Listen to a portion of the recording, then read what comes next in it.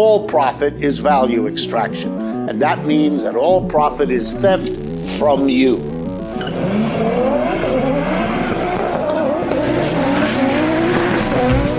Corporate America is on welfare, and we've got to get them off welfare.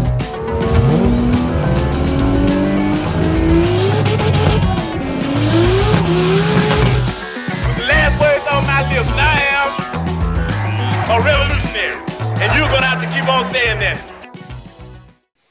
Hi, welcome to Cars and Comrades, your socialist podcast about bicycles.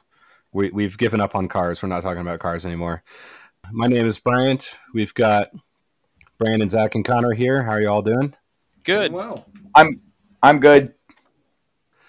And so we are, I think, going to give a little brief Project Car update here before we get into Bicycles Part 2.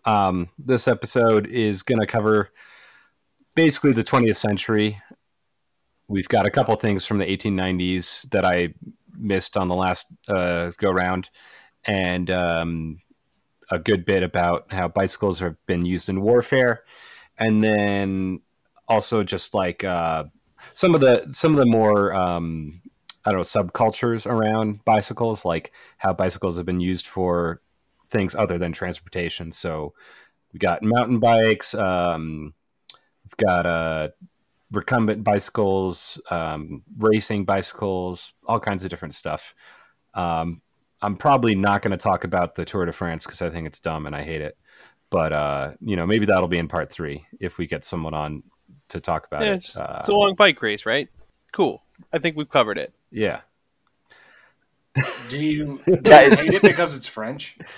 Because that's a valid reason. That's a valid reason to hate it. Yeah, no, I think, I don't know. I never really got into road bikes and racing and stuff like that. My dad was way into it, or probably still is to some degree, but it's not really my thing. Yeah, it's I'm more into the weird shit. A long bike race in France. There you go. Tour de France explained. We just did it. Moving on. All right. So I forget where we were last time, what order we did Project Car updates. So I think we've been doing reverse alphabetical, so let's do alphabetical, I think. Okay, so I think that means Brandon's turn first. Okay, well, I realized today that things are probably a little fucky because our recordings with Turn Leftists are probably like going to make the order of things seem weird. Yeah. That said, it is. Sorry, listeners, you're hearing like our shit completely out of order. Just like get the general idea of what's going on with our shit show cars. Time isn't real. Time is an illusion. Just embrace it. Don't worry about it. Pretty much. Okay. That said, if since that episode is probably not going to be out before this episode, I bought a new van. Woo! And it's a Ford, which is a kind of a no-no for me, but it's my favorite model of van. And it has lived up to the acronym where I have to fix or repair it daily. Oh, no. After our last recording, go and lay it in the dark, and very cold weather, and finish repairing my exhaust. All right. But I got it done that night. Good. And then I busted a valve stem on the tire. It's all been completely not Ford-related problems. Just the sort of shit that is buggy when you buy a new to you very old vehicle. Yeah. Goodyear tried to scam me yesterday when I just went for a very simple, it was the closest place. I would normally never go there, but I simply needed a new valve stem and the tire remounted on the rim. And they were like, oh, well, we took a look at it and it turns out that your tire is trash and we want to sell you a new one, but also we don't even have any tires that fit on a fucking rim this old. So you just have to leave. So I just put the spare on because they literally took the tire off the rim and then were like, oh, sorry, can't fix it. Which, as an aside, I was able to look at the tire and say, no, you're wrong. This tire is fine, and go to my regular place. But the reality of what happened there was that they probably pull people in for a $16 repair. pull the tire off the rim, and then walk back out to the fucking lobby and say, "Oh, we looked at your tire. It's bad. And now we have to sell you this other tire that's, $150, $200. Yeah, and you aren't leaving without it. Like at that point, like you either have a spare. If you don't have a spare, it's buy a tire or get a tow out of the fucking Goodyear. Yeah, it's literally extortion. Oh yeah. Bro, Harbor Freight needs to start selling tire mounting machines. Like, I want to give Harbor Freight $200. Do they really? I think there might be one. Buy one. Okay, look, I've looked around. Like, there are some semi-affordable tire machines that you can get. Sometimes you can find them on Facebook Marketplace and stuff. If I had the room, I would probably have one myself because, I change a lot of tires. So, it is a worthwhile investment. You gotta do it pretty often. Yeah, I think to balance your tires, though, that requires a pretty expensive machine. You don't need to do that, though. I mean, trust me, you do.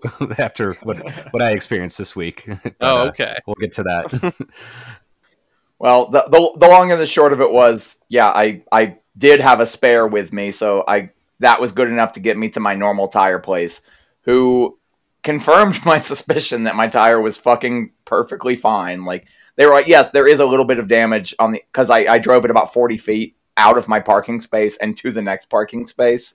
Like, got it on the road, realized it was flat and pulled off the road. And so, 30 to 40 feet of driving on a flat tire. Goodyear says it's fucked. My regular tire shop's like, no, we can see that, like, yes, it was driven on a flat. It's fine. Like, you're not going to blow up your tire. Just don't do it again. Yeah. And they had me in and out in 10 minutes for $20. It was a dude that I know working there, so I just like sat down and bullshitted with him. So Goodyear fucked me over and robbed me of 2 hours of my day, and then my nice local place hooked it up. So my Ford is back on the road. Probably shouldn't have been because it's like snowing and shit today, and I was fully like sliding around on the road, but it was good. It was fun.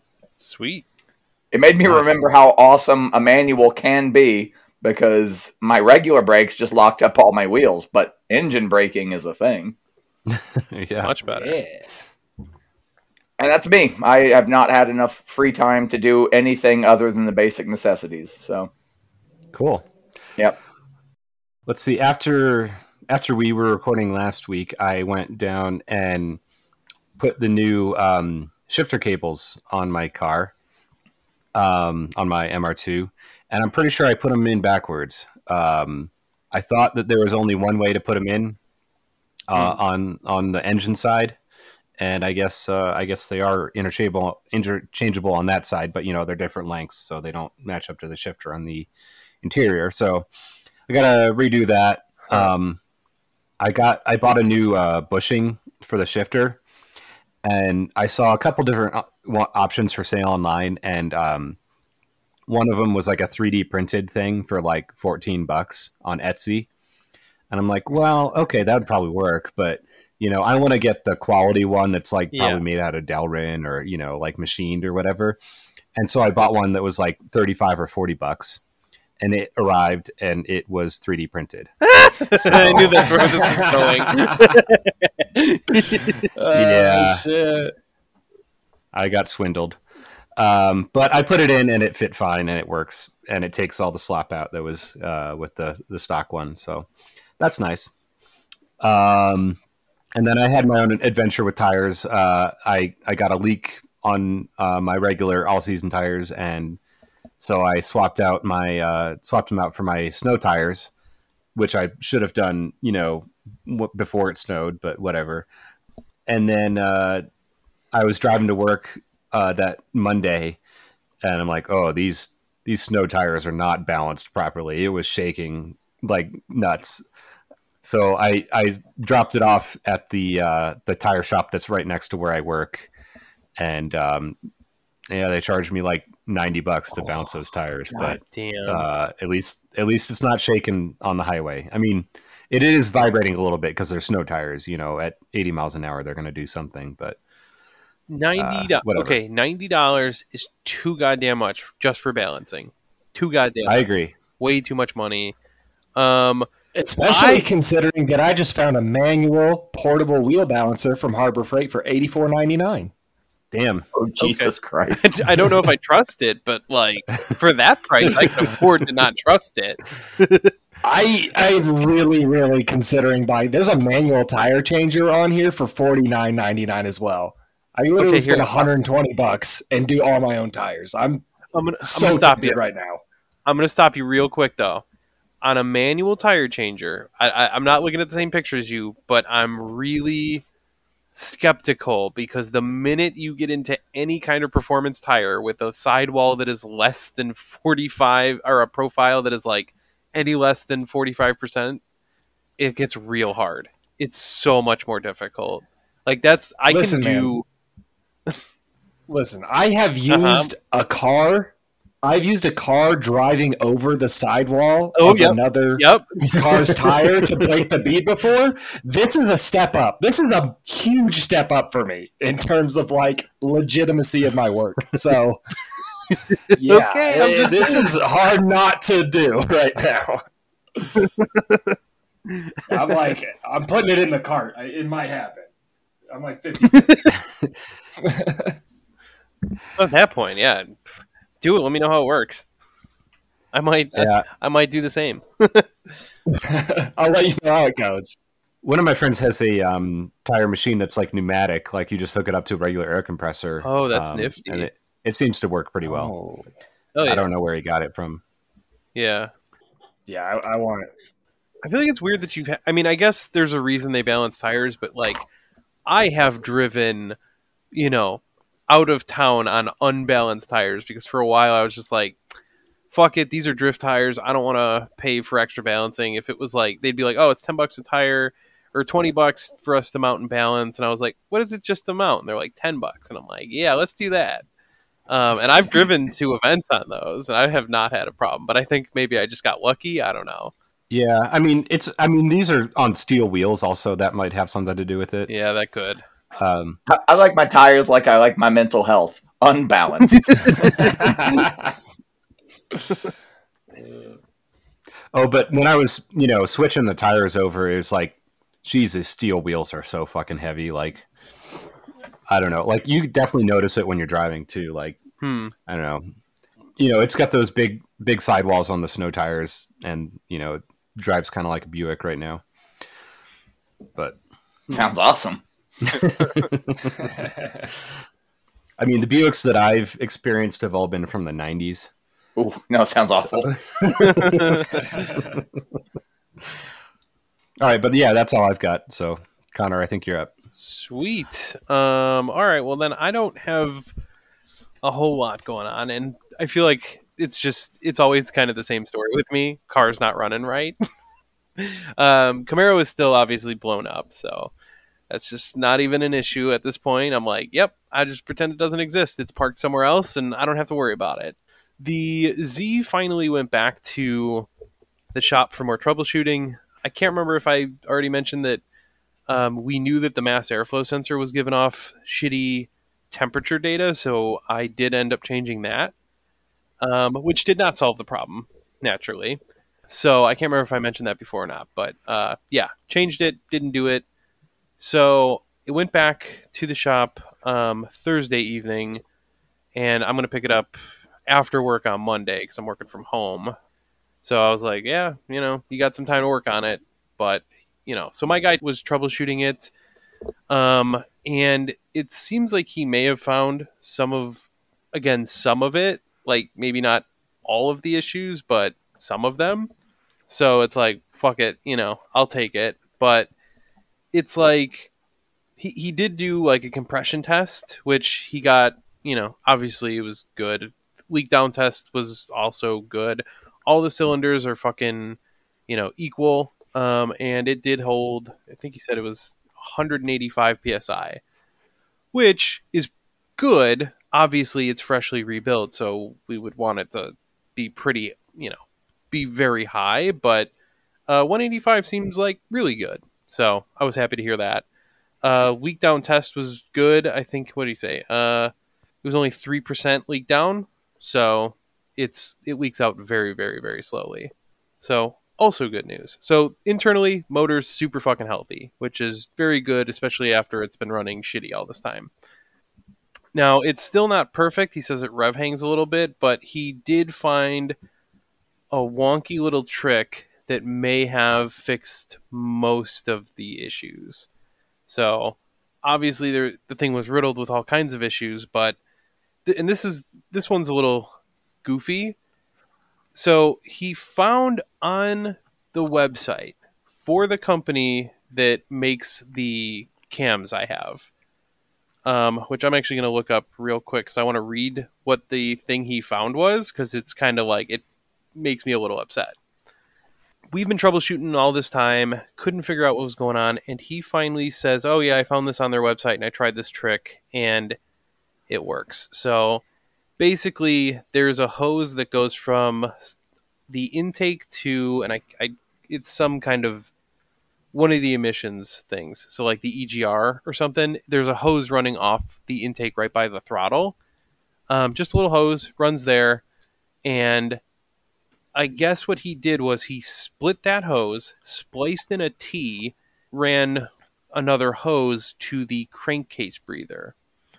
And for some reason, I don't know why, but that seems to have fixed the misfire and the, revving up randomly and the just overall shitty running in the bad idle. So, yeah, that's interesting. Yeah, I mean, look, it's fine that like there's some little thing. Oh, hey, you got to add a hose here, whatever. Except that the cams didn't say that anywhere. Which, again, it'd be kind of like, hey, if you know that this is an issue, like the cams I got are like, they're not like, oh, this is like my first camshaft. Like these are like this is the step below your shit is going to be a drag car that like you're fucking getting crazy with, which you shouldn't do on these engines because it's just not made for that. Turbo is the way to go if you want to do that. But anyway, so like I got pretty aggressive cams. So it's like, if you knew that this could be an issue, like there should be a note in there like, hey, add a T in a hose that goes to the crankcase breather. Like I figure it's one of those things that's like, it wouldn't hurt even if it wasn't an issue, but it clearly was an issue here. So anyway, my guy was looking on their website, and so he's like, oh yeah, this is how I found it. I'm going to read what the title is, because you'll just be like, that's ridiculous. So it's entitled, I'm going to zoom in, 350Z G35 D-cell stability fix. Do you know what that means? I sure don't. What is D-cell stability? What the fuck does that mean? This thing couldn't idle right. The fuck? So here's the rest of the title. Which it's like, this is like the title, and then here's the description.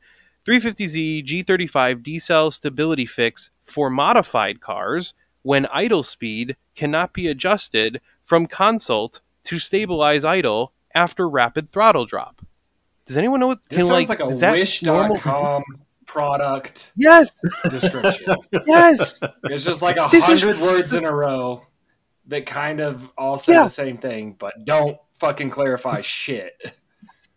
They're all, you're like, those are all words, sure. How do they go together? So this is Jim Wolf Technologies. They're a well-known brand. They're a legit ass company.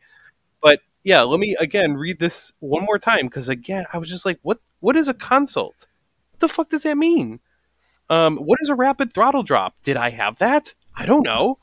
So G35 or 350Z stability fix for modified cars when idle speed cannot be adjusted from consult to stabilize idle after rapid throttle drop. But apparently that, big bunch of fucking nonsense might have fixed a lot of the problems with my car. That literally sounds like when you have like something about cars written by someone who's never turned a wrench in their fucking life. Yes. But no, even that. Like all of that is just terms that they Googled and have cobbled together and don't mean anything. Yeah. So again, I'm like, good on you for trying that, because I would not have clicked on that. just keeping it real, I would not have clicked that link. So he tried it, and he says it's idling way better. He says it's way easier to drive. It's not getting all fucky. He says the fuel trims are holding solid right now, and they're not doing any long-term fuel trim correction, which is good because when I was looking at the fuel trims, it was like adding 10% more fuel, like consistently, and I was like, that's not right. That is incorrect. That's a problem. So yeah, he says it still rev hangs a little bit, so it's not like perfect, although that may just be the new normal. I don't know, but he did this fix, and it seems like it made a difference in theory. But it's also not the first time I've thought it was fixed. So, gonna hold my breath here a little bit, but I'm very excited if it does work. Fingers crossed. So yeah, that's where I'm at with the car. And then also worth noting, I got a puppy this weekend, so that's super cool, I think. Yeah, definitely. Yeah. So never gonna have camshaft problems with a dog. That's so fucking true. It is. I think I should start pouring money into the dog instead of the cars, because the cars are a very bad use of my money.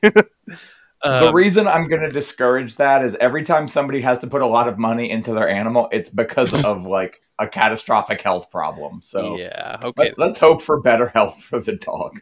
Yeah, it's not like you're doing mods on your dog, like giving it a nice paint job or a turbo or something. That's true. That's a good point. I put a lift kit on my dog. I just made him flat.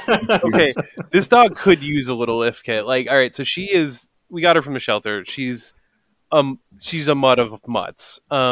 She's definitely got some kind of shepherd in her, but like her legs are really short. So she's a long ass dog, but her legs are really short. So she's kind of like a German Shepherd Dachshund, or what are they called?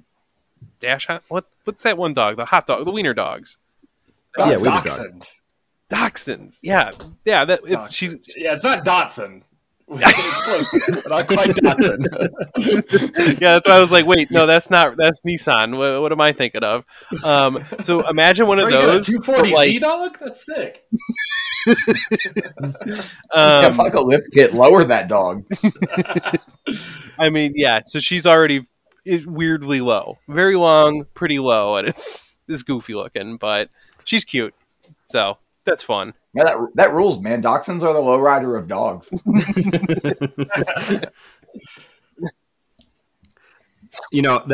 That reminds me of a little tangent. At work, we're making stuff that is involved in manufacturing aluminum cans, and there's a big wooden crate. Hold on, what stuff? There's aluminum in the cans. That's what else? What else is there? Well, you got to have like all the stamping dies. Okay. To make that. As I understand it, stamping aluminum cans is an infinitely more complicated process than you realize. Yeah, there's like a couple of YouTube videos that explain the whole process. It's more complicated than you think. Yeah, I mean, any of those like 39.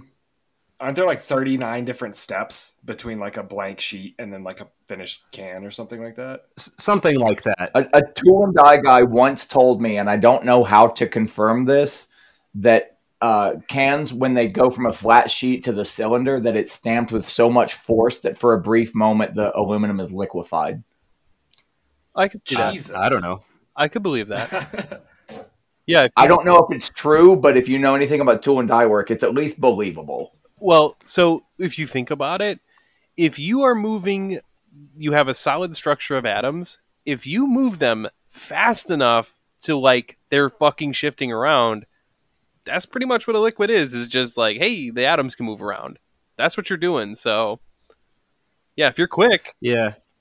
Well, I know it's a specific alloy of aluminum, like the top and the bottom of a can are different alloys. And I imagine that they used one for the bottom that's a little bit more plastic and able to flow more, but I have no idea. But anyways, we have this big like wooden crate of equipment on in the shop somewhere, and it says I thought it has some stuff stenciled on it, and one of them is I thought it said 240Z. I'm like, is there a Datsun in that crate? Like, no, it's 24 ounces. Oh, it's for making 24-ounce cans. Oh, that's disappointing. Yeah. Or maybe, yeah. See, the other thing is like, is it 240s worth of size? 240s. No, I mean they do make all kinds of different sizes of cans. Like they have those, like those ones that are shaped like a bottle now with the little screw cap. Oh, like, yep.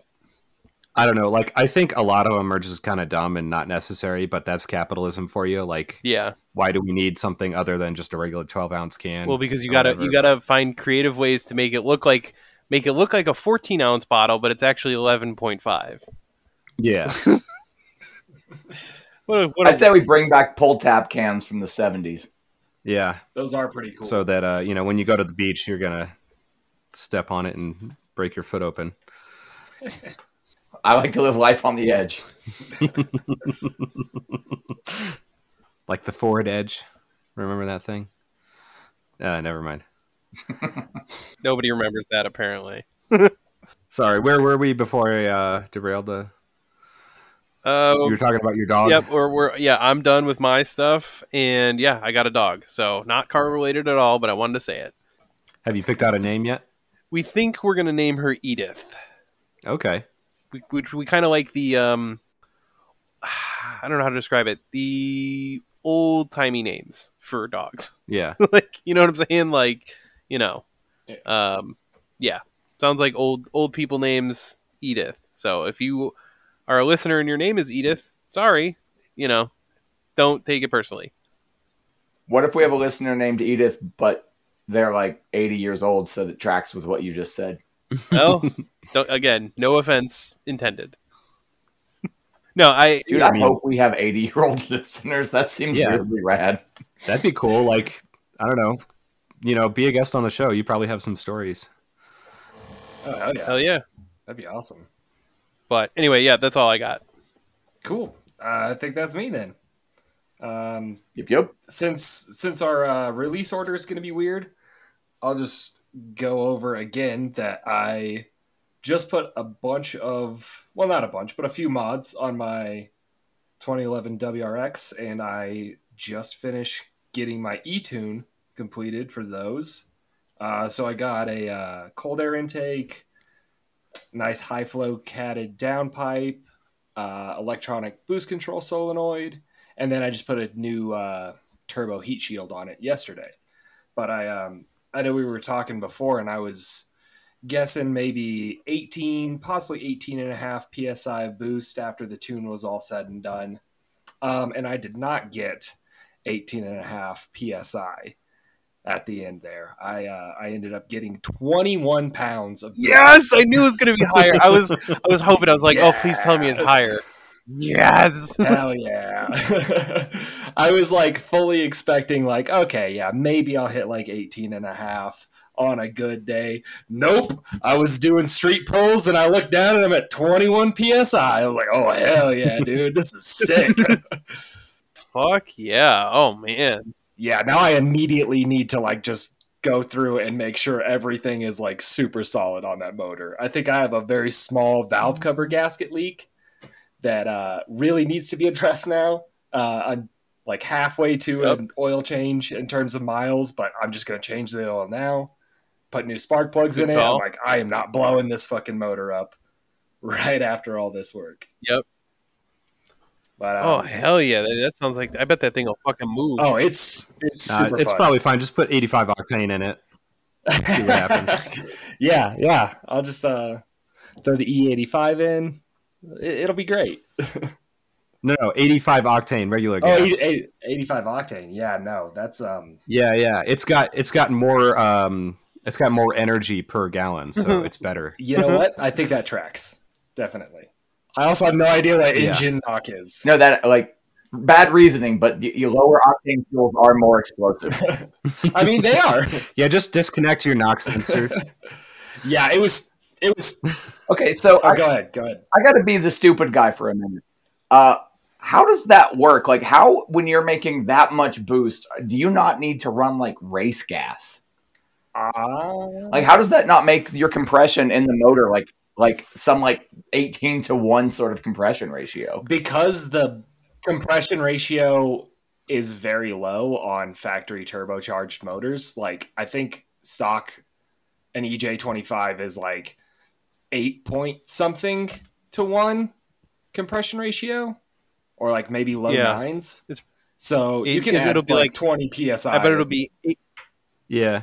Well, that tells me I've got to redo some math, because I was talking to a buddy about putting a turbocharger on my Ford inline 6 300, and the basic math we did said that I could do about 5 to 6 psi before I start having to run race gas. Well, I mean, it also depends on how strong the pistons and the bottom end and everything is. You don't want to snap a rod or crack a piston or whatever. No, but at a certain point, you run an extremely high risk of detonation. Right. So it doesn't matter, even if the bottom end was strong enough to handle endless amounts of detonation, it's still not running well. So what you would do, it's hard. With carbureted stuff, it gets a little. I don't fully understand it, but you would pull timing basically. Mm-hmm. So you would just have that. You would just reduce that timing such that you aren't getting it where it's going to detonate before the piston's all the way to the top. You're almost going to wait. Instead of advancing your timing, you're just going to let it compress all the way and then start the flame front. So by the time it happens, it can't do any damage. So, but the consequence is with a carbureted car, all you can do, I think, is turn that distributor, which means you would have reduced timing before boost kicks in too, which is going to basically make it drive like shit until you're in boost, and then all of a sudden it's going to be a kick in the teeth, which could be cool, but I don't fully, I don't know with kind of old stuff like that, but that's how I would imagine you would do it, is you would just reduce the timing. Doing a little bit of research, I found that this 300 stock is between 8 and 8.5 to 1 compression. 20 pounds of boost. Yeah, buddy. You're good to go.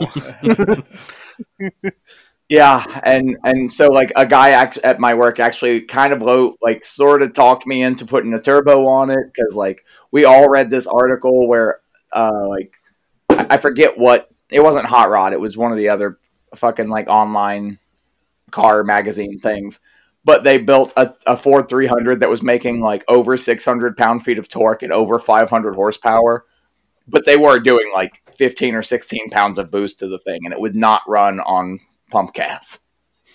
Yeah, I think I might have seen that same one, and I don't know, was it fuel injected? It wasn't just a carburetor, was it? I think it was carbureted. Really? Okay. Huh. Yeah, I looked into modifying this motor and found out that even the cheapest aftermarket intake that I could find was $600 and something. So I'm nope, stock is good. I'm good with stock. Yeah. Yeah. I mean, if you're not looking for huge power, maybe just a supercharger and a carburetor would work pretty well.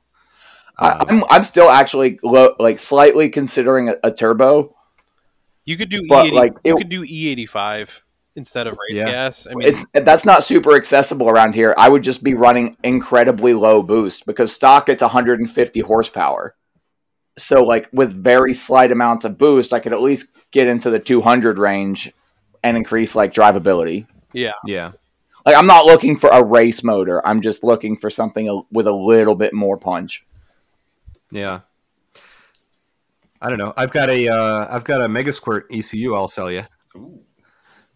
But I think that would work with a straight 6. You'd have to get, I don't know, maybe there's a later fuel injected version of that that engine that you could get the intake and everything from. Yeah, there is. I don't know much about it. This is not something I've put a lot of time and thought into. But definitely forced induction. I say go with it. Oh yeah. We'll figure it out. Is this should we move on to our subject for the day? What was that, Zach? I was just gonna say, plus you get cool turbo noises, which I think is worth it, regardless of Power Edition. Yeah. Okay, that's a pitfall for me, because right now my van sounds weirdly like an old tractor trailer. Because because it's a straight 6, and it's I have side pipes, which is basically just a horizontal version of a tractor trailer's exhaust system. Yeah. And it really does sound like a small diesel motor until you get past like 3,000 RPMs. Well, now it could sound can sound like a small turbo diesel. Exactly what I was going to say. Yep. I mean, you could put twin turbos with twin side pipes on it. Or a twin scroll. Yeah. I mean, you'd have a single exhaust with that, though, I think. Oh, I guess. Unless you split it. You could split it unnecessarily. That, I don't know. That kind of bothers me. I don't know, Zach, I forget if your year of WRX has the muffler where it splits in two in the back. It does, yeah. But yeah, I never really got the appeal of that. It's just like you have a single exhaust pipe and then it splits in half with a Y. There's real no reason for that. I mean, aesthetically, I enjoy it, but like mechanically, it makes no sense. But I just do like the symmetry. Right. I do like the symmetry out the back. And stock, it has like the quad tip exhaust. So like not only does it Y, like kind of midway back, there's also 4 tips back there. And I think that's fucking stupid. But the catback that I have has like 2 big 4-inch single exits at like almost like 45 degrees out the back. And I think that looks pretty tight. You know, I did think of one situation where it makes sense, and that's to if you have like one of those what do you call it, butterfly valves in the exhaust where it bypasses the muffler. Yeah, I think technically having 2 mufflers out the back does reduce noise also, because it splits that exhaust pulse and then muffles it through 2 exits. Yeah, that's probably true. I don't know. I've heard some similar setups to my car with a single exit that sound just rowdier. Like mine's still pretty loud. It's a, it's a 3-inch downpipe, then 3-inch catback all the way back into 4-inch mufflers.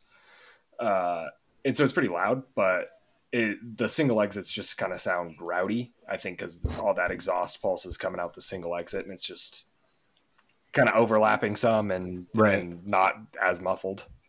But, yeah, it's personal preference, I think, at the end of the day.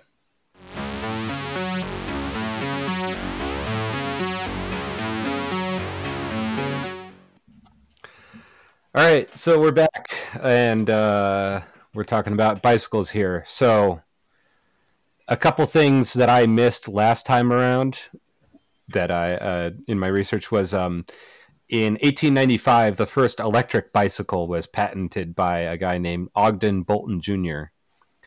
And it actually had a power output of around 1,000 watts. So like it had decent power. That's about like what your typical e-bike will have today, but it was, lead acid batteries and DC motor. So not the, maybe it consumed 1,000 watts, but it might not have put out that much power. It probably wasn't the most efficient thing. I mean, e-bikes today are really only possible because you have lithium batteries and AC motors with modern controllers. So like electric bikes kind of sucked up until like, I don't know, 10, 20 years ago or something. And that's why they didn't really come up, because, no one really messed around with them too much. But I don't know. That's one of my projects that I want to, once I'm done with my MR2 and, fixing my Subaru, I kind of want to build an electric bike. And it's pretty easy now. Like they make kits for it, and you can get, a couple horsepower, a few thousand watts out for not too much money, but I don't know. That's another podcast. But also in 1895, Theodore Roosevelt, then president of the Board of New York City Police Commissioners, created what became known as the Scorcher Squad, a unit of 29 police bicyclists who pursued runaway horses and nabbed reckless carriage drivers. Cops have been fucking with street racers since day one, man. Like, let me whip my carriage around with the boys. Why you gotta hassle me? Have you guys ever seen a video of like Amish kids racing their buggies? It's pretty fun. Oh, that shit looks terrifying. Is it just like innate in our nature that if it has wheels, we're gonna race it? Like, yeah. I mean, I'll get to that. Like, there's a bunch of people just racing dumb shit in this episode. So, fun story I have about police bikes that will take just a second. Yeah. Back at a house that I used to live in a different city, one day a friend of our, it was 5-6 people that lived in the house, and one of our friends shows up on a police bicycle, and we're like, what the fuck did you do? And he's like, I don't know, I just saw it sitting outside of a restaurant, so I rode away on it. Oh, that's great. Oh, man. Yeah. That's praxis right there. How much fucking trouble does the cop get into for having someone steal his bicycle? Oh my god, hold on. So he's got his boss who's going to come in and be like, oh, did you lock up your bicycle? Well, that's why it got stolen. Oh man, he's going to be treated like a child. Oh, love it. There's no way that didn't happen. Oh, that's great. So now I get into the section of bicycles used in warfare. So basically, starting in the 1890s when you had the first big bicycle boom, people were like, "Hey, maybe these would be good for like scouts and messengers," and that's what they were used for a lot, especially like during the First World War. Just going back between the front lines and headquarters with messages and packages and stuff. And then during World War II, the German and Japanese armies both used bicycles a lot for troop transports. Basically, rather than marching for miles and miles, they would get bicycles and go a lot quicker and be a lot less tired at the end. And most of these were stolen from civilians. So the Germans, when they went in through Belgium and the Netherlands, took a shit ton of bicycles from those countries because, those countries both had a lot of bicycles and they're like, mine now.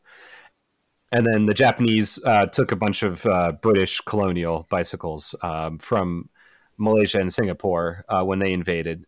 And, that aided sort of their quick and stealthy invasion of those British colonies. Huh. And the Nazis also invaded the Soviet Union on bicycles to some degree.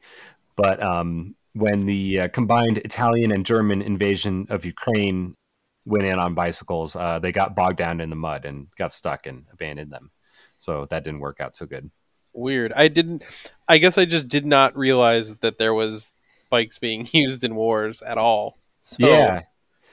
I mean, it's kind of interesting because, like, I don't know, in World War II, there was, like, even horses being used, like cavalry.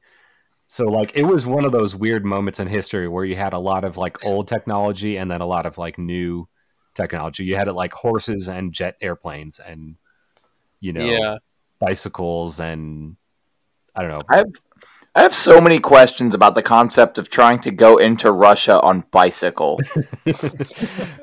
Like, who the fuck looks at Siberia and says, yeah, I'll ride a bicycle across that?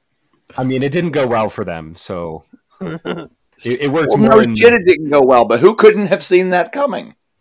Nazis, I guess.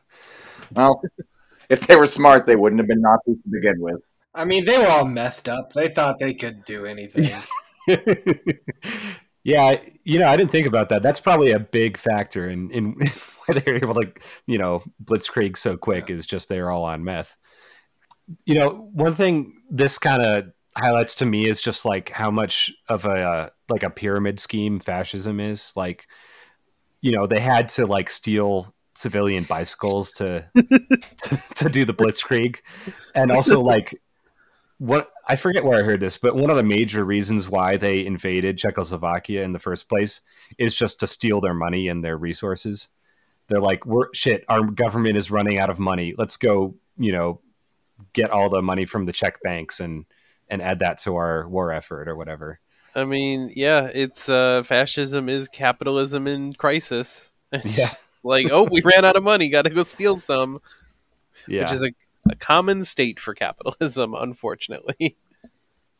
Honestly, I find that the most relatable part of it, because it's like, for a long time when I was like, oh, we're out of food in the house, better go steal some. That's horseshoe theory right there. It's almost like we live under capitalism and we have to do shitty capitalist things to survive, like steal shit. Exactly. No, that's just fun. I mean, that too. But so later on in the war, Allied paratroopers carried British BSA folding bicycles while parachuting into Normandy. And amphibious assault units used bicycles to carry supplies from the landing crafts up to the front lines. So, thinking about it, if I'm parachuting into a country and it's like I got to get around, it's either walk your ass there or here's a shitty little folding bike. I do think I'd like the folding bike. Yeah, I would rather do that than walk. I mean, they look like pretty decent folding bikes for the 1940s. Like, I'm sure they're made of steel and they're pretty heavy, but like they're not that different from a modern folding bike. It's just you undo a couple wing nuts and fold it in half and you're good to go. This whole show is a couple of wing nuts coming undone. Hey. Oh. But yeah, I mean, another thing I came across that's not in my notes is like in Asia, folding bikes are real big because you can just take them on public transit or fold them up and put them in the office when you're not using it. I'm not really sure why they never really took off in other places, but I don't know. It seems like a pretty practical thing to have if you're getting around on the subway or whatever. Yeah, the problem with folding bikes is not really legitimate, but it's that they are as functional as they are stupid looking. Yeah. It's just, it's purely aesthetics. People are just like, that looks silly, so I'm not going to do it. People will make fun of me. Yeah. I mean, they are good for commuting, though. I mean, we're car people. We definitely do stuff that is purely aesthetic all the time. Like putting dual exit on a single turbo car. I'm running side pipes. So also during World War II, the partisans, the resistance, used bicycles a lot as for messengers to avoid radio messages getting intercepted or whatever. And there's a famous Italian bicycle racer named Gino Bartali. He was 7-time king of the mountains in the Giro d'Italia, it's basically the Italian equivalent of the Tour de France. So Gino, in his racing kit, aided the Italian resistance by delivering messages under the pretense that he was on training rides. Dope. So he would dope. He'd put on his jersey and go run messages for the resistance. And they're, when he gets stopped by the fascists, he's like, no, I'm just working out here, Nice. Yeah. See, we need clever shit like that when the inevitable happens here. Oh, yeah. That's dark. He was truly a member of the Sorletariat. Yes. And I saw a picture of his one of his racing bikes, I think from the 50s, and it looked pretty similar to like a modern road bike. Like, I don't know, I think we talked last time about how bicycle technology hasn't really changed that much as far as like just the geometry and the frame and everything. Yeah. I mean, the one thing that was different on his was the derailleur. It was pretty primitive looking, the shifter mechanism and all that. But yeah, it's a basic steel frame road bike. I mean, once they figured out triangles, they pretty much had it down. It just took them an uncomfortable amount of time to do, I might add. Yeah, humanity has made a lot of progress in the last 100 or 200 years, but it's because you're like, yeah, you got all the easy shit. Duh. Yeah. I don't know. Some of the progress, I was just like, I can't believe it took us this long, to be honest. So yeah. It's like, look at this genius inventor who is now a titan of industry because he solved the problem of triangles. Wow, real proud of you, buddy. You fucking got it.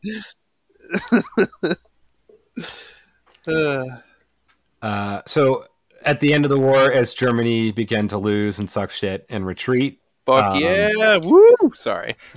They formed something called the Volkssturm Militia, and this was basically like all the like teenage boys and old guys that weren't enlisted in the regular army, who just really, really loved fascism.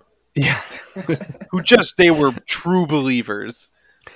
So they got a bunch of teenage boys and put them on bicycles with bazookas, Panzerfaust bazookas, and told them, "Hey, all right, go take out the Red Army on your bicycle." And how did that go? Not so good for the Nazis. Yeah, Nazi cyclists, fuck off. I would have simply applied like Grand Theft Auto physics to riding a bicycle, and I would have mounted it backwards and fired it as I was running away, so that I also ran away really fast. Yeah, but that's why the Nazis were idiots. Yeah, because they couldn't figure out how to use a bazooka as propulsion for a bicycle. So as they retreated from the Netherlands, German soldiers again stole a bunch of bikes, whatever they could find, and retreated as best they could. And after the war, just to rub salt in their wounds, Dutch people would often go across the border and yell at them, "Give me back my bike!" Oh, that's great! Wow. Ooh. Yeah. Or if I can try and pronounce this in Dutch, geef me mijn fiets. Nailed it. Yeah. I can confirm that's correct. Yeah. I'll put in a recording of a real Dutch person saying that here if I can find it. Geef me mijn fiets. No, that's too much work. I cannot imagine we have any Dutch listeners or people who speak Dutch. Fuck them. Well, my dad knows some Dutch like exchange students from back in the day, and he told me that they were doing this shit like well into the 70s. They would drive across the border, like go into whatever village was nearest on the German side, drive around the roundabout in the middle of town and yell, "Give me back my bike!" So it's a proud tradition over there.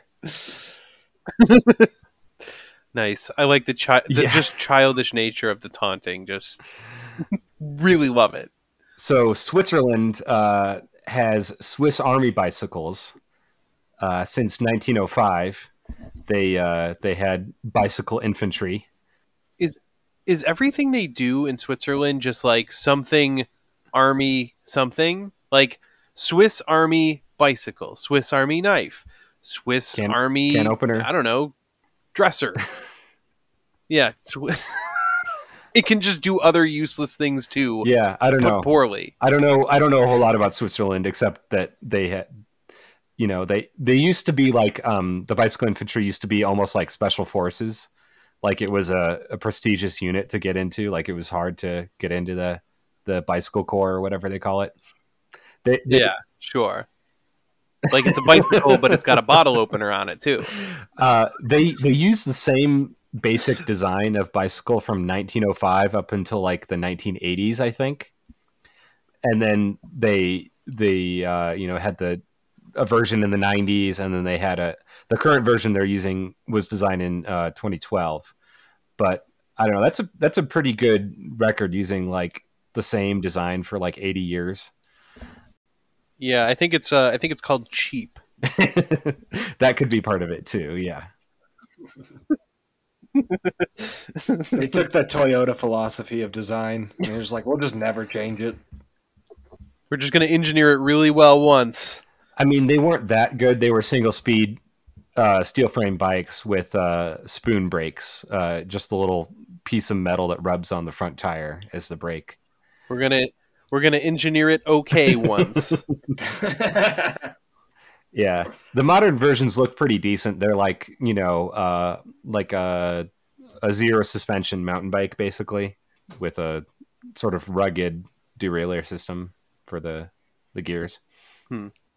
So that brings us to their motto should be yesterday's technology tomorrow. So that brings us to 1950, when the flying pigeon bicycle began being produced in China. Woo! All right. So I talked a little bit about this on one of the Turn Leftist podcasts, but I'm not sure if that's going to come out before or after this one. So I got a little bit obsessed with this brand of bicycle, mostly because they've built like around 500 million of these bikes. Yeah. Like 500 million in the last, whatever it's been since 1950. I can't do math right now. 72 years? Yeah. 72 years, yes. Thank you. I'm stupid. Got you, buddy. So this was a brainchild of a worker whose name I'm not going to try to pronounce. And it was based on 1930 design for an English Raleigh Roadster. So that basic upright city bike that we were talking about last time is the Roadster style. And the flying pigeon, it's a little bit of a mistranslation. It's really supposed to be like a dove, like a white dove, symbolizing peace, because this is when the Korean War was going on. And so a bicycle at this time was regarded as one of the 3 must-haves for every citizen, according to the Communist Party, alongside a sewing machine and a watch. These were sort of essential items of life that offered a hint of wealth, and also sort of like showed off that, you know, China can manufacture stuff. We're not just a peasant country or whatever. We can, you know, be on the scene, as it were, internationally. Sort of a symbol of the egalitarian social system that they were trying to build. So, you know, the revolution or when the the Chinese Communist Party took over the year before, 1949. So, you know, this was sort of their part of their big propaganda thing. Yeah. So Deng Xiaoping defined prosperity as a flying pigeon in every household. So kind of like a chicken in every pot, but with a bicycle. It could a flying pigeon in every pot. It could cost up to 4 months' wages for a typical worker, with a waiting list of several years. But still, you know, people were all about these bikes. Like, you know, you'll still see them all over the place in China. They're pretty basic steel frame bicycle with single speed, 28-inch wheels. They've got, you know, fenders, fully covered chain, a nice leather saddle, rear rack, and then they've got an interesting design, which I guess is a little bit old school. Instead of cable brakes, they've got like steel rods and pivots. Yeah. And sort of like the Ford Model T, you could get them in any color you like as long as it's black. At least for the civilian model. There were different color ones for different government offices. So dark green was used by the post office. Red was by the fire department. Yellow, orange, and blue were used by different other state businesses. Interesting. Okay. And similar sort of knockoff versions were made in India under the name Atlas, and Pakistan by Shorab in 1952. So, you know, researching this, I said I got a little bit obsessed with these, and turns out you can buy them on Alibaba for about $40 each if you buy 150 of them at a time. And I kind of want to do this and, you know, have a side hustle selling bicycles out of my garage or something. This is probably a terrible idea, but I kind of want to do it anyways. I was talking with my friend about this, and he dug up some article from like 10 years ago where someone, I forget if it was in California or New York, was basically doing the same thing. And they were selling them for like $600 each retail, which that's a hell of a markup. Like, I don't know. That's crazy. If you did that, I don't know. If you did that kind of markup, I think we'd have to let you off this podcast. Unacceptable.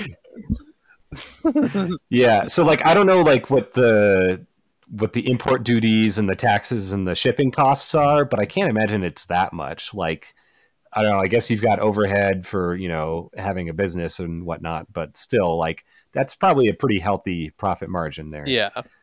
But I don't know. Maybe we can, if we ever do a Patreon, we can do that as one of the prizes. Is you get a bicycle. Yeah, that'd be sweet. If you donate $600 a month, we'll give you a bicycle. Yeah, but yeah, if anyone wants to invest in my bicycle importing business, hit us up. We'll figure it out.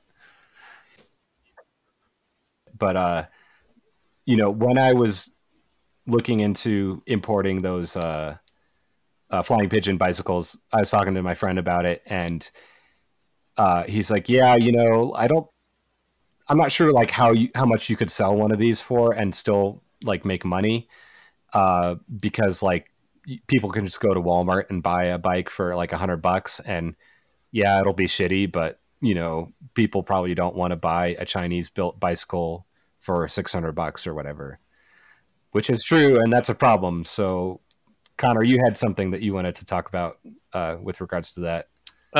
Yes, I actually had an article that I found. Okay, so in reference to this idea of like paying kind of a lot of money for essentially a bike, right? I'll admit I don't want to pay several $100s for a bike when I could go to any old store and just buy a cheapo bike, right? I don't need it for much. Or at least that's what I thought before I did read this article, which is it's a Vice article, and I'm sure we'll be able to link it in the show notes. But it's called "Mechanics Ask Walmart and Major Bike Manufacturers to Stop Making and Selling Built-to-Fail Bikes." So this is kind of talking about exactly the kind of bikes that my dumbass would buy. The person they were talking to is Mike Lyman, I think is how you say it. Has been a bike mechanic for 18 years, and she's seen her fair share of crappy bikes. As the program director for Bikes Together in Denver, a nonprofit that provides bicycles, repairs, and education courses to members of the community, Lyman isn't adopting the snooty tone of high-end bicycle shop sneering at your 14-speed Trek with mechanical brakes. She's talking about the kind of bikes hastily wrenched together out of flat-packed boxes by people with minimal training that mechanics have long called bike-shaped objects. Bikes with misaligned wheels, forks on backwards, and faulty handlebars. Bikes that basically break after just a few dozen hours of use and cannot be repaired. By her estimation, the crappy bike problem has gotten increasingly worse over the last 10 years. Because of capitalism, obviously. But it was the bike boom accompanying the pandemic and the ensuing wave of people with broken bikes that spurred Lyman to finally do something about it. So she started a petition basically asking manufacturers and big bike retailers like Walmart and such to stop producing and selling bikes that fall apart after a few months of use. We are tired of telling distraught customers and riders that their bikes are made too poorly to fix, and we are tired of seeing these bikes filling up our waste streams. Frankly, you should be ashamed of selling bikes that last some 90 riding hours. Now, to that, I would say for the manufacturers, it's brilliant. They make a bunch of money, they spend very little making them, and then you buy another fucking cheapo bike. Because I think this kind of does go back to like what we were talking about, which I can't remember. Were we recording when we were talking about those books with the boots and stuff? Oh, the Discworld books? No, I don't think we were recording. Sorry, I was eating something. Oh, okay. But basically, from that series, there's this thing that does go around, which is like how poverty charges interest, right? Like if you have these cheap boots, they'll wear out, and you'll have to keep buying, pairs and pairs of boots, spending more money than if you could just afford a nice pair of boots. It's kind of the same idea here with these bikes. Like if you could legit afford a good, decent bike, like, the Flying Pigeons that were made in China, which last, people are still riding them around, 70 years later or whatever. That's a good fucking bike. And like, this is kind of the same thing you hear about, like, especially boomers and shit, like complain, oh, they don't make things like they used to. And it's like, yeah, that's because of capitalism, you fucking assholes. Like, thanks. We could have enjoyed that too, but of course, you always have to expand your market. You always have to sell more, which means make shittier products. And that's a big problem with these bikes. So yeah, if you're thinking, if you need a bike, and you need something that has to be cheap, we've all been there. If that's what you got to do, that's what you got to do. But it is probably better to read the reviews, because apparently these bikes that come from Walmart, a good percentage of them just get totally fucked. And I didn't know that. I thought I was like, oh, they're bikes, right? What's wrong with them? But apparently they're pretty shitty sometimes. Yeah. And it's been like that for a while. Like I remember when I was in high school, a friend of a friend bought one of these Walmart bikes, and it broke immediately after, like, the first time he rode it. Yeah. So that's so shitty. I mean, like in this article, it says, crappy bikes can be found at any major retailer that sells bikes for less than $500. And then it does note that, price alone doesn't dictate if a bike is built to fail. A decent repairable bike can be had for less than that. At Walmart, we're committed to providing... Oh, this is from Walmart, I think. At Walmart, we're committed to providing families access to quality items at affordable prices. Spokesperson who gives a fuck says. We're always listening when it comes to ways we can better serve our customers and are looking into the concerns raised by this petition. No, they are not. So, yeah. But, basically, she goes on to, like, point out, I don't want to just, like, sit here and verbatim read the article, but, like, she points out that, like, she sees this shit come into the shop all the time, and, she's like, oh, especially now that people are buying more of them because of the pandemic, people are just looking for a cheap alternative to, like, oh, okay, I can get a bike. And so they get this cheapo one, and she's noticing, literally bent or damaged frames, which I'm like, Jesus, how does that even happen? Snapped crank arms, broken forks, busted welds, which I'm like, yeah, some of them welds are shitty. So she sees all this kind of stuff happen. When it comes in, it can't really be repaired. So that's kind of the, like, if you're buying a bike, really be careful. Because, like, I genuinely myself did not know that, like, there were issues with these cheap bikes. I was like, oh, it's a bike. We've been making them for 200 years or whatever, or 100 years. Like, I'm sure they're fine. Like, they've got to be good at making them by now. But capitalism's a bitch. So, yeah. Some of these can be more expensive than they're actually fucking worth. Yeah. Yeah. So anyway, but you get, like, the Flying Pigeon from like China, and that's actually a good quality bike. It might cost more to get imported to the United States and everything, but who knows? We may need old communist stuff to bail us out of this shitty stuff we have here. I used to be a really avid cyclist, and I'm not gonna, like, back the Flying Pigeon that hard. Yeah, I was gonna say I don't know how good they are. Like, I mean, I think they're just pretty basic, simple machines that it's hard for them to break. So a lot can go wrong, I think that's probably pretty accurate. and they weigh like 50 pounds, so, like, yeah, they're pretty rugged.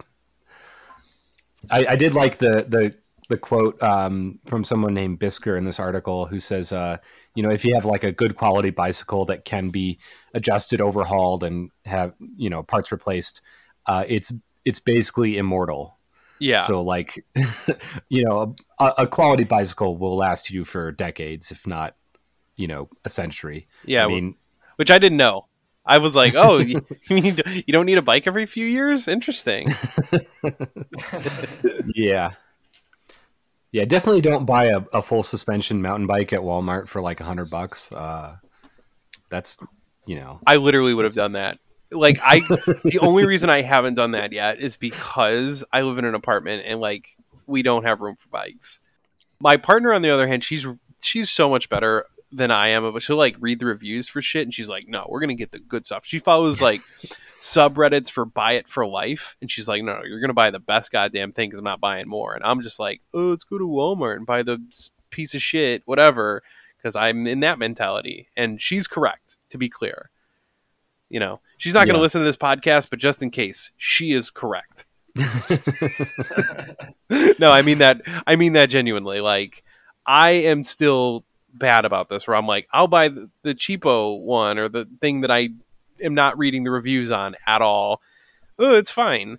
But no, if you can, a bike's a pretty big purchase, so you should look into that a little bit more, I think. Yeah. Yeah, and you can buy a used one off Craigslist that's, decent for $100 or $200, and it'll last you for a good few years. Hopefully, unless you're buying a used Walmart bike, and then all bets are off. You can still do some research on what you're buying off of Craigslist. Yeah, that's true. I'm so lazy. I'm the worst.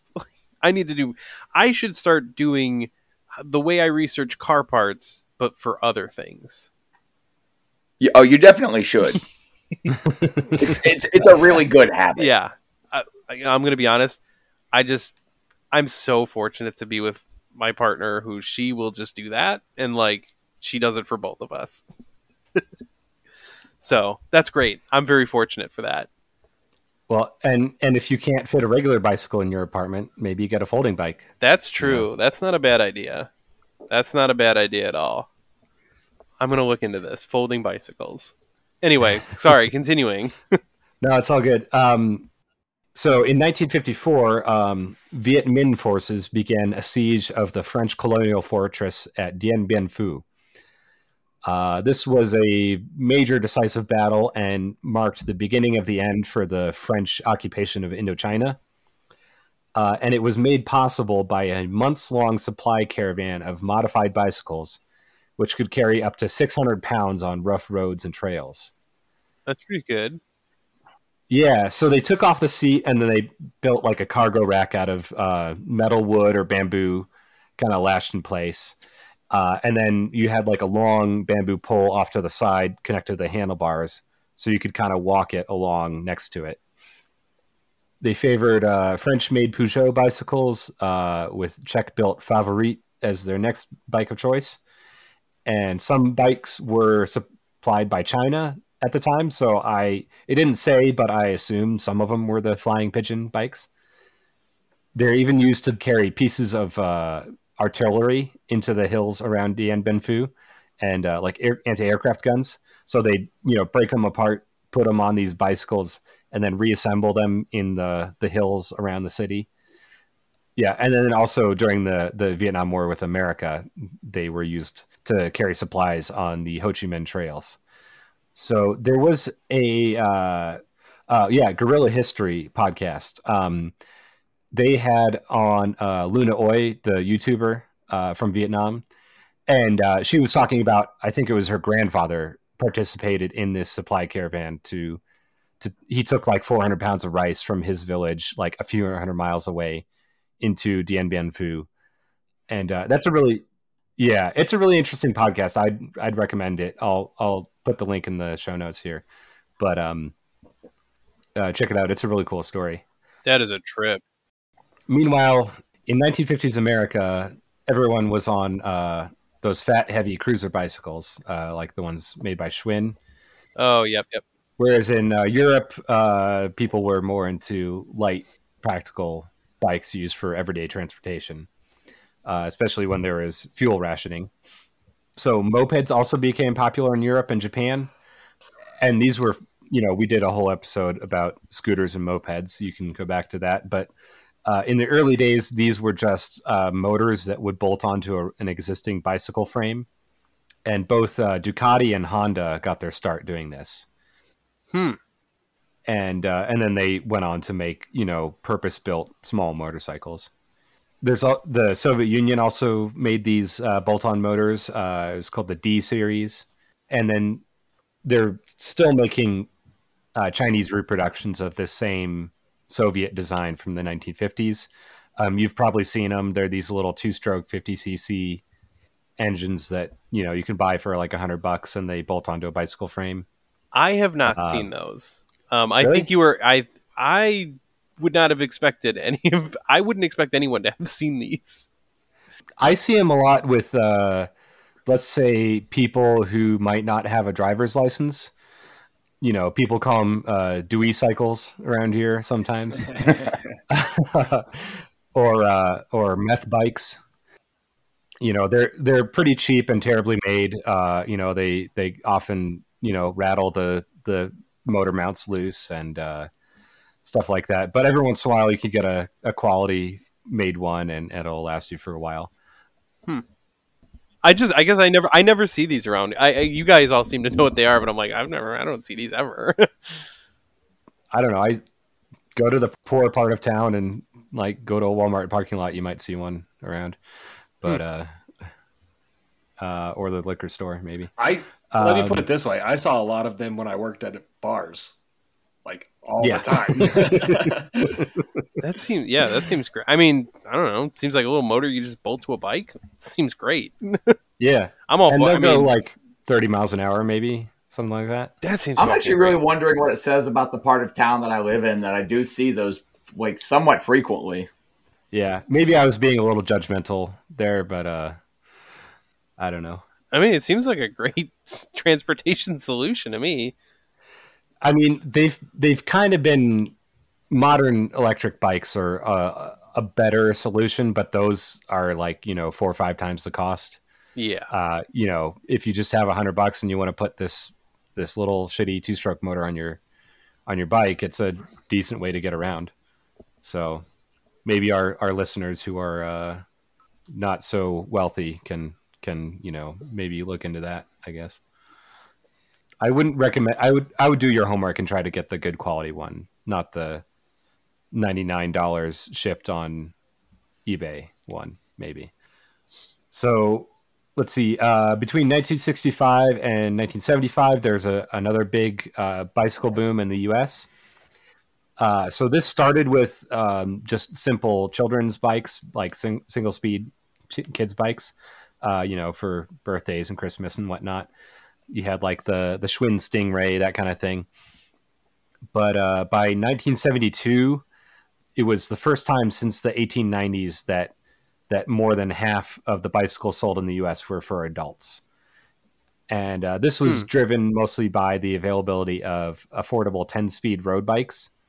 So this is when you first start getting adults riding bicycles for transportation or for racing or just for fun in the U.S. In the 70s mostly. And this is, I talked to my dad last week about this because he was a teenager in the 70s and got a 10-speed and rode it for hundreds of miles at a time. So that's when he first got into bikes and the Tour de France and stuff like that. But he was telling me about this movie that he saw from 1979 called Breaking Away. That movie rules. Yeah. It's sort of a coming of age story about this young guy in a small town in Indiana, I believe, who gets really into bicycle racing and wants to get out of his small town. And it's a pretty fun movie. Yeah, I haven't seen it in a long time, but I really like that movie. All right, fair enough. Also worth mentioning was the movie, I think it was called Quicksilver, which is an earlier Kevin Bacon vehicle where he is a lawyer who decides to give it all up to become a bike messenger. Interesting. Yeah. It's kind of a cheesy movie, but it's fun. I like it. I feel like that's just a thing that like couldn't happen in capitalism. You're like, hey, I can't take this big of a pay cut.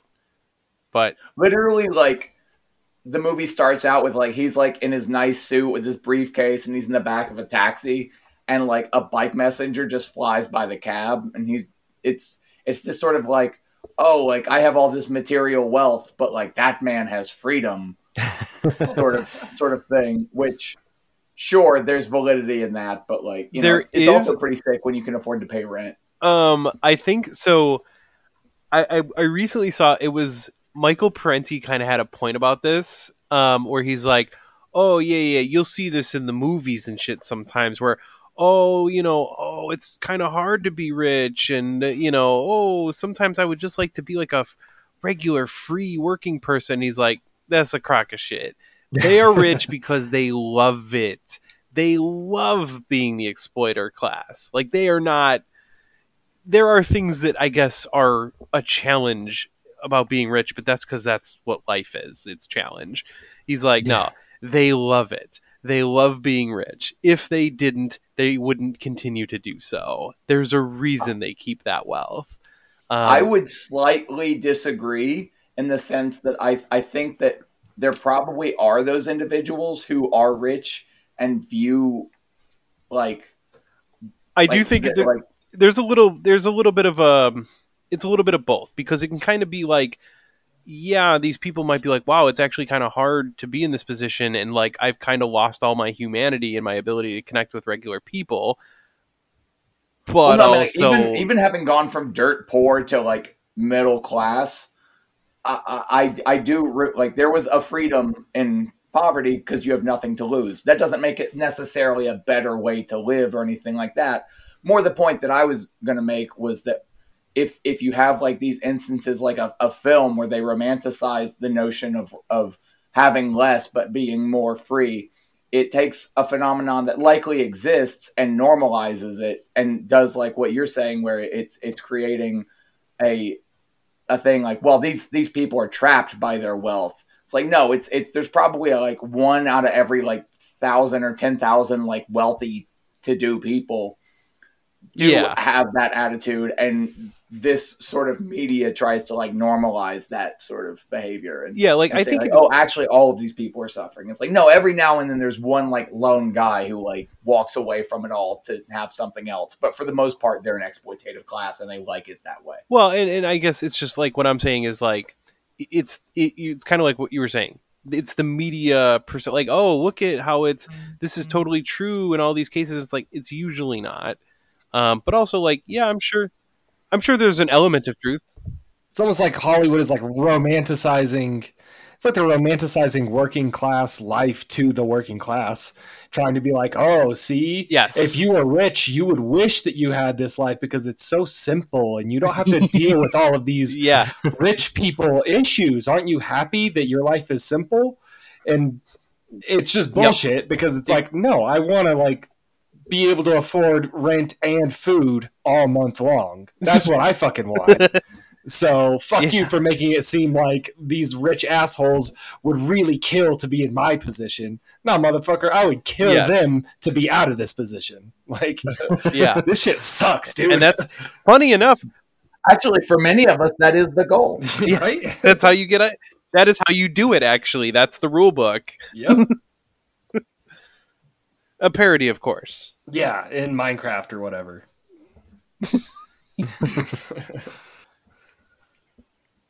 I had something I was going to say, but I forgot. But okay, so we're jumping back in time a little bit to talk about mountain bikes. So, I mean, mountain biking existed before actual mountain bikes, purpose-designed mountain bikes existed. And the first mountain biking expedition that I could find was in the 1890s, carried out by the 25th Bicycle Infantry Corps, which was a group of Buffalo soldiers led by Lieutenant James A. Moss, a white guy. They were stationed at Fort Missoula in Montana. The idea, Moss was like one of these guys that was caught up in the bicycle craze of the 1890s. And he wanted to show to his superiors that cycling was faster than marching and cheaper than traveling on horseback. So in early August 1896, Moss and 8 volunteers, along with a surgeon and a reporter, made their first excursion, pedaling north to McDonald Lake in the Mission Mountains, a 4-day, 126-mile round trip. Later that summer, Moss led a 23-day, 800-mile bicycle trek from Fort Missoula to Yellowstone National Park and back again. And then in 1890, that seems like a fun trip. Yeah, I mean, from the report, this reporter went along with them, and he was, talking about how much fun they had, like, going around the geysers and the bubbling mud holes or whatever they're called, and it seemed like a fun trip. Let's see. In 1897, they took a 1,900-mile one-way trip to St. Louis from Missoula. That's 1,900 miles? Yeah. Wow. It makes sense, but damn, yeah, I guess that's further than I thought. Yeah. basically they got there and they're like, let's take the train back. Yeah. So they like went through deep sand in Nebraska. They went through mud. They like broke frames, broke components and stuff. So they really, this was an actual stretch of biking. And then one little anecdote I thought was kind of funny, I guess. Somewhere in Missouri, one of them asked a farmer for permission to camp on his land. And the farmer asked, are you guys Union soldiers?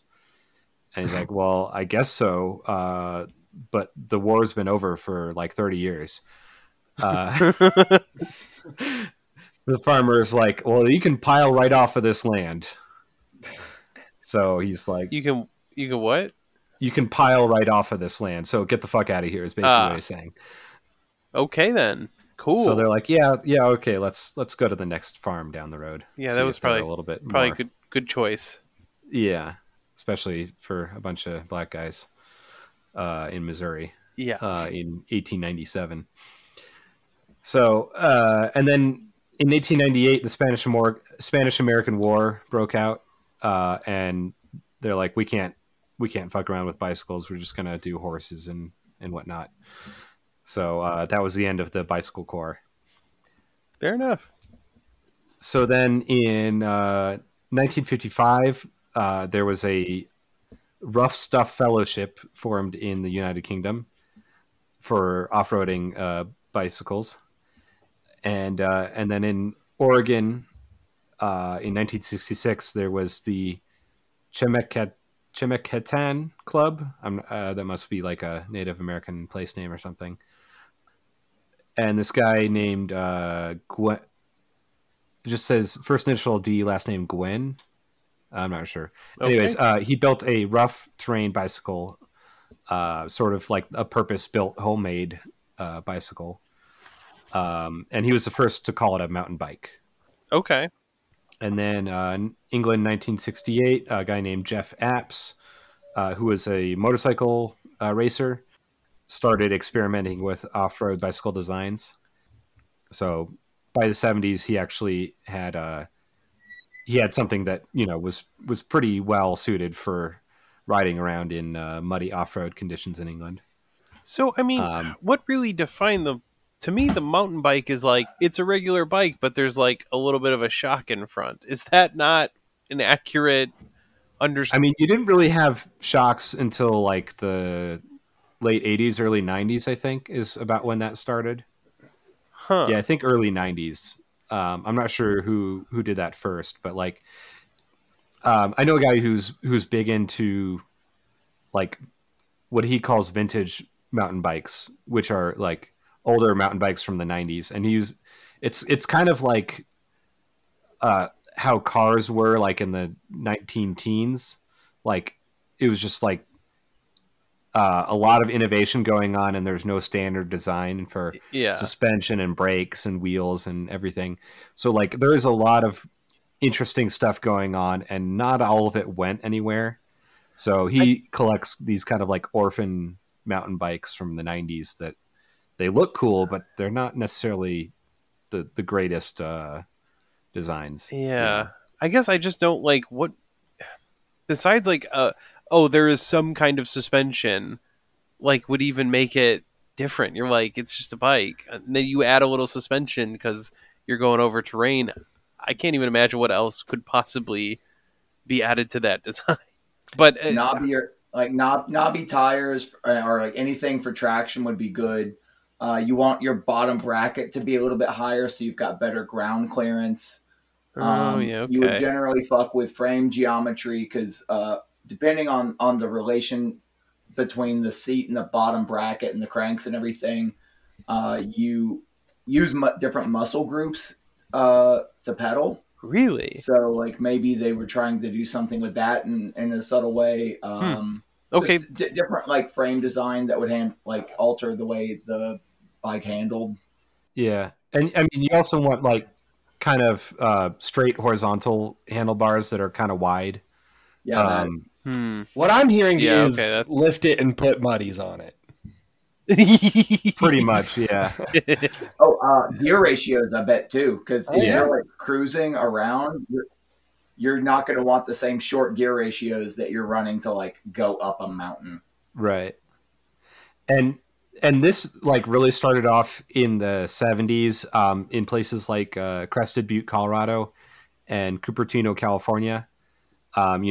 Mountainous places where people would sort of take like heavy Schwinn bikes because they had pretty rugged frames, and they'd put big knobby tires on them, change the gears, put BMX handlebars on them.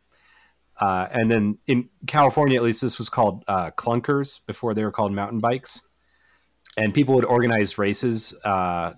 Basically, they would like hike up fire roads in the mountains and then race them downhill. And some of them were steep enough that they had just coaster brakes in the back. And towards the end of the hill, you'd get it so hot that it would evaporate all the grease out of the rear hub. So you'd have to repack the bearings. And so these were called repack races or repack hills. And I'll put it in the show notes. There's a really great local news story about these races from the time period. Like everyone's got, very 70s fashion, very 70s hair, mustaches, that kind of thing. It's pretty amazing. And also like Gary Fisher is in that video. Like you've probably seen his name on the side of a bike. Oh yeah.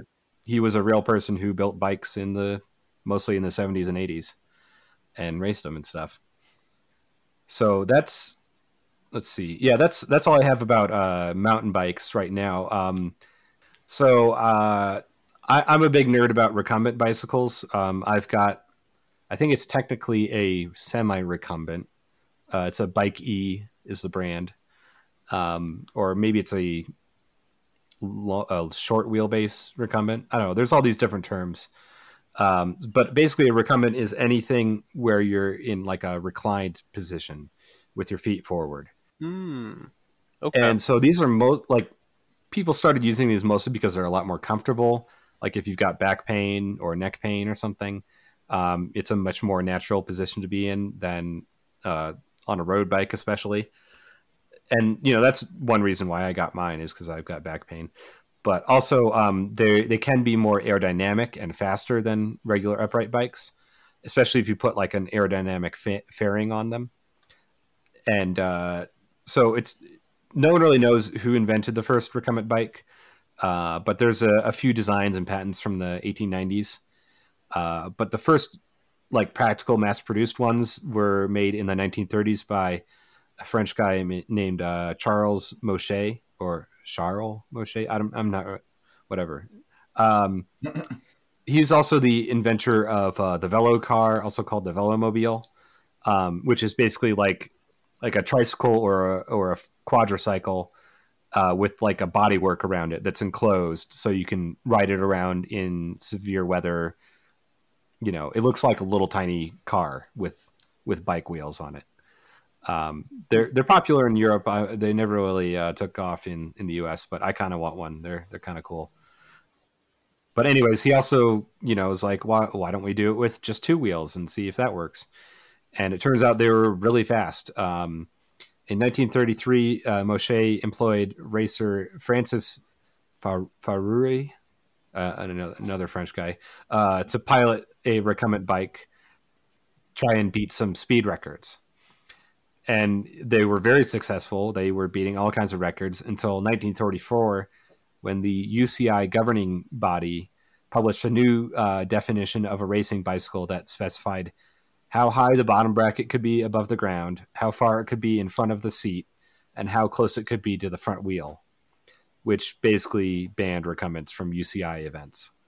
So this is one of the reasons why I don't like the Tour de France, is like, if you had people on a recumbent, especially with a fairing, they would, totally dominate the Tour de France, maybe up until they get to the Alps and the hills and everything.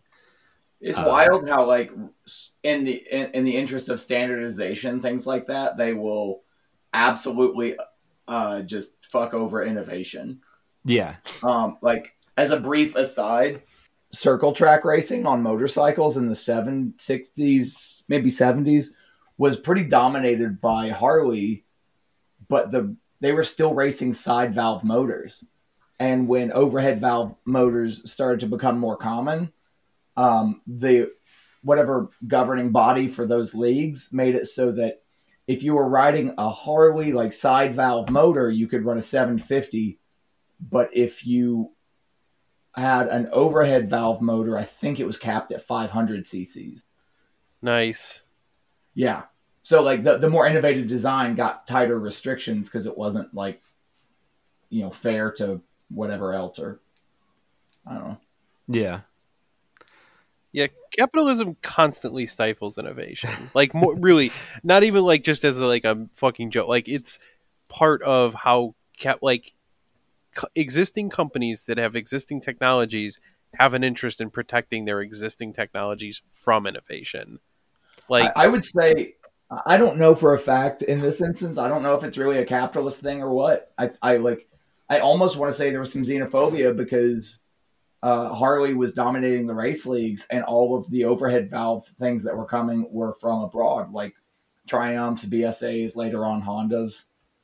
Well, yeah, but it's still the same. Like, Harley was the large company in this case who wanted to protect their thing, and I'm sure they had an influence in the race series. You know what I mean? Like, oh, hey, these other companies are cheating or whatever, with this new design, there's a reason they got special rules.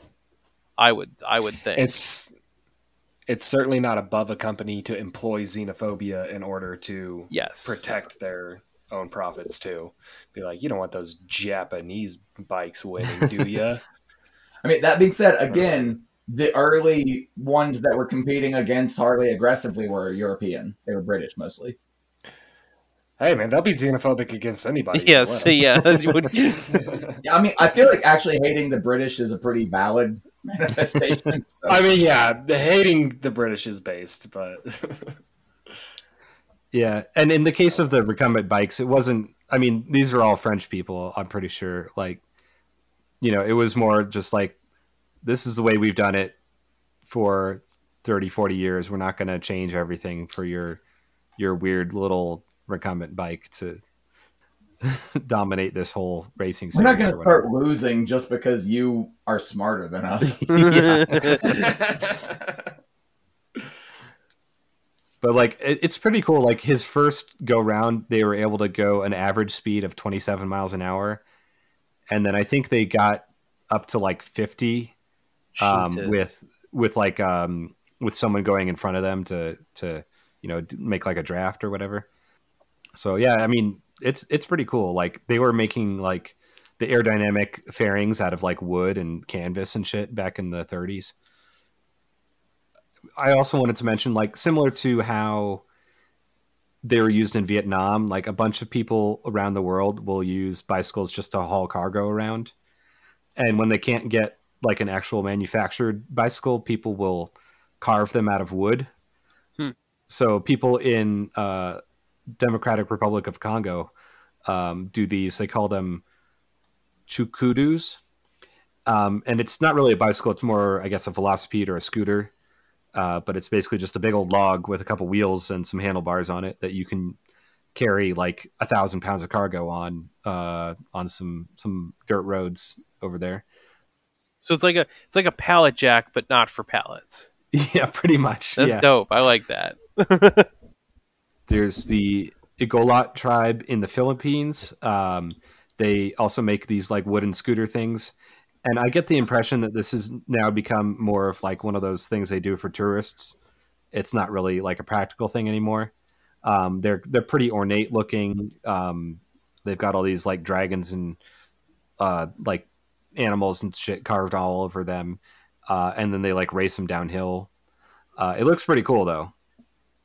And then speaking of downhill racing, in Medellin, Colombia, there's a sport called gravity racing that's very popular, especially among sort of like the, I guess, what you call the poorer parts of town, especially among like young men, teenage boys. Basically, they take they're usually like BMX style bikes. They strip them down to the basic frame. They'll stretch them out so that, you know, your seating position is more like a MotoGP bike. And then they'll like hang off the back of trucks going uphill and then ride them downhill. And they'll race with like no helmets, no lights at night and go like 80 miles an hour. Oh my God. So a lot of them die. It's very dangerous. And like the authorities in the city are like, please stop this. they're like, here, have a helmet, please don't die. But it's really cool. Like there's like a bunch of videos on YouTube of this. If you want to see teenagers going 80 miles an hour on bicycles, it's pretty fun. That's giving me anxiety just thinking about it. Yeah. And I didn't catch where does this happen? In Colombia, mostly around Medellin. Okay. Yeah, that's the thing that Medellin's most famous for. It's kind of funny. One of the guys had a sticker of Escobar's face on the fender. So. So I also wanted to note just like how efficient bicycles are in general. Like even today when everyone is driving cars, like a significant portion of the Earth's population gets around on a bicycle. Like, you know, they're carrying cargo, they're using them as taxis, just, you know, to get around, which is a good thing because, you know, they're zero emissions, they're not wearing out the roads, they're not, you know, making potholes. And actually riding a bicycle is more efficient per mile than walking, unless you're going up a steep hill. Up to I saw different figures between 3 and 5 times more efficient than walking. I believe it. And then I saw a few different people trying to calculate like what's the miles per gallon equivalent of a bicycle. And I saw anywhere between 63 and 700 miles per gallon. Well, okay, now hold on. I don't think you should be drinking gasoline. Okay. I don't know if that's a bad idea. Well, that's sort of what they were arguing about, is because gasoline has like 30,000 calories per gallon. Okay, hold on now. All right. Okay, that's an interesting... That seems like a pretty good food source then. Yeah, it's not so edible though. So they're like, well, what about like a gallon of lard? How many calories does that have? Or like a gallon of Big Macs? Like what can we make this equivalent to? Make it equivalent to Big Macs. I would like to start planning all of my, like, how many Big Macs would it take for me to do this activity? Yeah.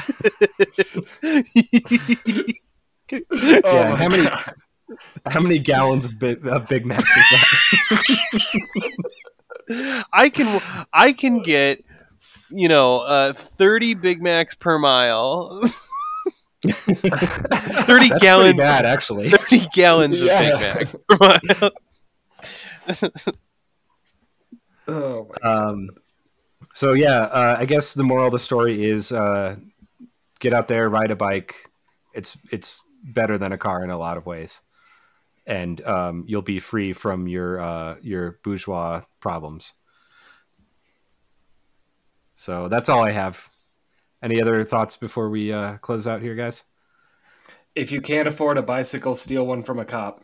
Yes. And they've got to have like GPS trackers on them by now or something. Maybe be careful doing that shit. Yeah. But I mean, yeah, be careful in general. Steal it, hide it somewhere discreet for a minute, and if it's still there when you come back a week later, it's yours.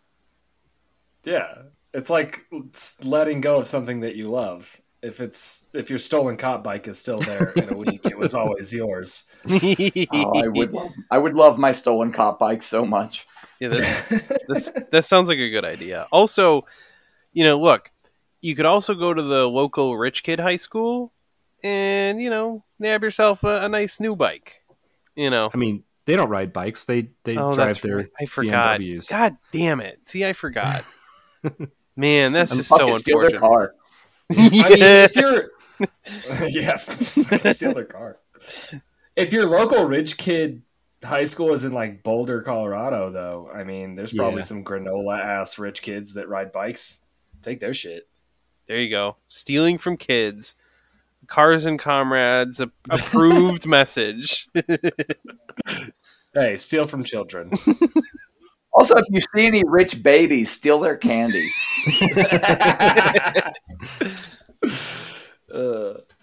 Steal their Big Macs and then liquefy it to fuel your bike riding. Yes. There has to be a better way. Oh man, how many calories does a gallon of alcohol have? Like, what does a human get on E85? You know, I get pretty fucked up, but I mean, I don't know about you. I mean, if all the ads that I see are accurate, a 12-ounce thing of 6% alcohol is usually around 100 calories. Yeah, not 6%. 6. Or wait, someone do the math on this. Quick tangent. I was in Vail, Colorado once, and went by a dumpster, and there was a charcoal grill in there, just like perfectly fine charcoal grill. So I took it and I used it for years until my drunk roommate body slammed it and broke it. So, oh, that's a bummer though. Yeah. In Philly, we used to have something that we called Penn Christmas, which was when the universities would close, like the semester was over for summer, and all the kids moving out of dorms just threw everything away. And you would. I knew people that found like money, computers. Wait, money? Like they just threw cash away? Like what? Never. Like we suspect a lot of that stuff got thrown away on accident. Like you throw away a desk and forget that there's like $100 in the drawer. Damn! Wow. But they would bring in these huge dumpsters, like a construction dumpster for kids to throw their shit away in, and you basically got whatever the fuck you wanted. That's dope. Hell yeah. Yeah. So, like, stealing from the rich people is just preventing them from throwing that away. Yes. Yeah. Mm-hmm. You're just skipping a step. It's green to steal from rich people. It's also just cool. Yeah. Well, cool. On that note, you know the drill. Follow us on, I don't know, various social media platforms. Instagram, Twitter, Hexbear, Reddit, Facebook, I suppose. Yeah. And if you like our podcast, give us a rating or a review or whatever your app does. I don't know. They're all different, but do that thing. I did post the other day a pretty sick video on our Facebook page of a Lada drifting in the snow. Oh, I did. So, I saw that you posted that in the Slack too. That was ballsy. I'm like, ugh, I don't know if I'd have the courage to do that. He came real close to the curb there. I was like, oh boy. I think he might have hit the curb a little with the wheel. It was kind of hard to tell, but I would fuck with that kind of stuff when you're on dry pavement, but when you're in snow, I'm just like, whoa, it's way too unpredictable. That is bravery. Yeah, that was cool though. I would love to have a drift Lada. If I'm ever able to do such a thing, it'll happen. Yeah, I will. I would like to do that, but I just don't have much hope for it. Yeah, I've seen a few Ladas. I think they imported them to Canada, and a few made their way to the U.S. I think one of them raced in Lemons once, but nice. That's the closest I've been to one. So you've seen a few, but you haven't seen a lot of them? Correct. Oh, boy.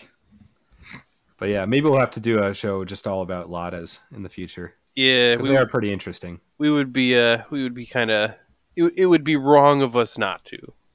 Yeah, we'll show them a whole lot of love. And that's going to be the episode. Just Brandon making Lada puns. I'm here for it. All right. Well, thanks for listening, and hope you learned some about bikes, and maybe want to buy different bikes now because I want a recumbent now. That's the thing I want.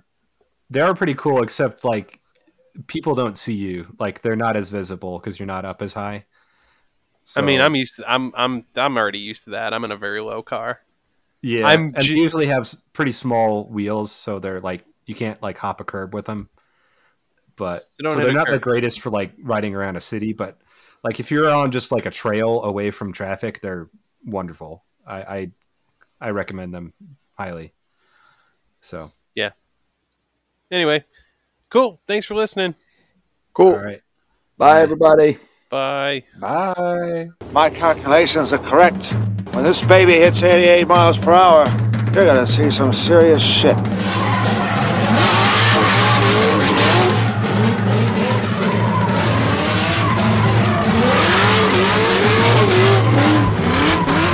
When left entirely on its own devices, capitalism foists its diseconomies and its toxicity upon the general public and upon the natural environment. And then it does an interesting thing. It eventually begins to devour itself. If the paladins of corporate America want to know what really threatens our way of life, it's their way of life. It don't matter if you win by an inch or a mile. Winning's winning. It's important that we examine the twin forces behind the Biden candidacy. The billionaires and the Bolsheviks.